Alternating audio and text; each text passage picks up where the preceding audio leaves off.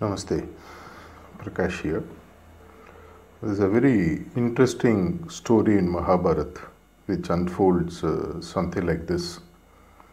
It's a very important moment, and Sahadev, one of the Pandavas, asks Lord Krishna for a specific favor. And Lord Krishna says that this will not be possible for me to do. And Sahadev says this is very important, that this needs to be done, and I need you to do. He says, please do not dictate terms to me, I will not be able to do. And then Sahadev looks at Lord Krishna and says, Krishna, I know your plans. I know exactly what you want to do. But if I decide, I will ensure that the Mahabharata war will not happen.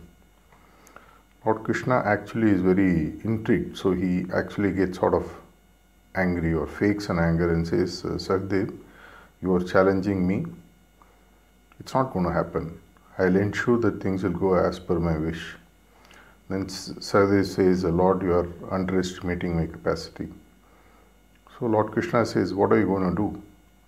He says, I know how to meditate and lock you inside my heart so you will not be able to move.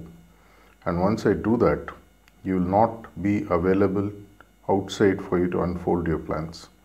And Mahabharata war or anything that you intend will not happen like that.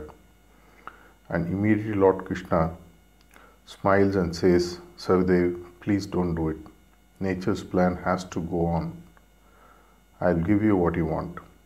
And then apparently Sahadev extracts a promise of keeping the Pandavas, Draupadi and the clan available, alive, after the war is over. That's how things go. And apparently, and that's what unfolds at the end of the war. There's a very big learning for all of us in this. One of the things that I keep coming across when I tell people to meditate, they ask, Prakash, is such a waste of time. Half an hour, 1.5 hours a day. I'm just sitting and then closing my eyes and doing. Maybe there is some change happening, maybe it's not happening, but don't you think this 1.5 hours that we are investing is going to be much better used if I do some work? You think just by sitting there and closing my eyes, things can change? Then I ask them one of the questions, is the power of invertendo or power of real meditation is in doing less and getting more. When I take corporate sessions where I talk about doing more in less, people always think it's an oxymoron or a paradox. They laugh saying it's not going to happen. So I ask them, irrespective of which faith you belong to, how did the creation happen?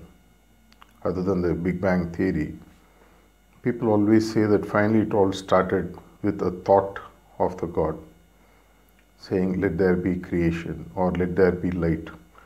Or if you look at heartfulness, the Shob, the original Shob, which went on to create, and it is still going on. It's almost 15 billion years since creation first happened, and we are still expanding young universe.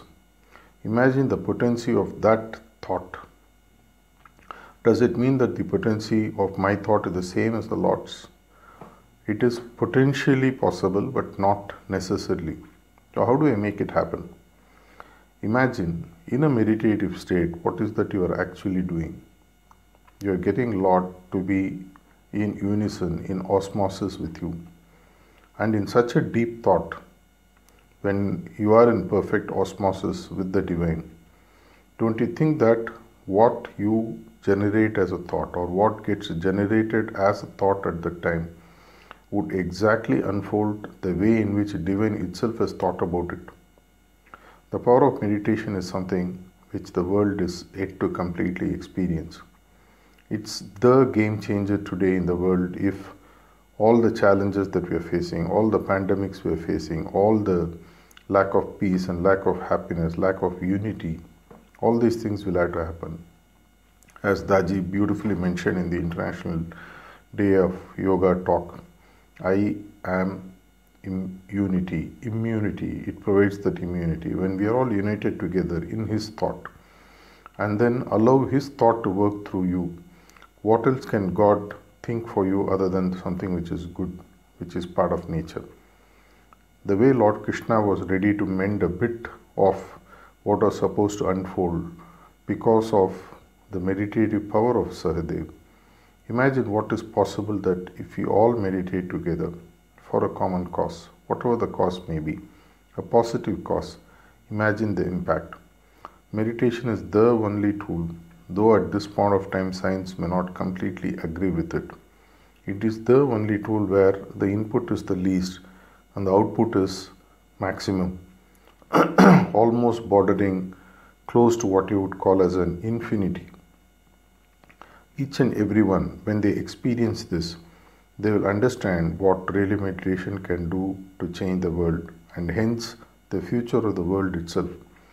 And hence designing the destiny is possible.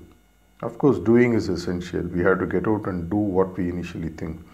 But when the thought gets guided from within, from the highest source, you will learn the perfect art, the art where you really perfect the way of doing more and more and more with less and less and less, to an extent where your input is close to zero and the output is as big as infinity itself. Isn't it something worth thinking about? Thank you.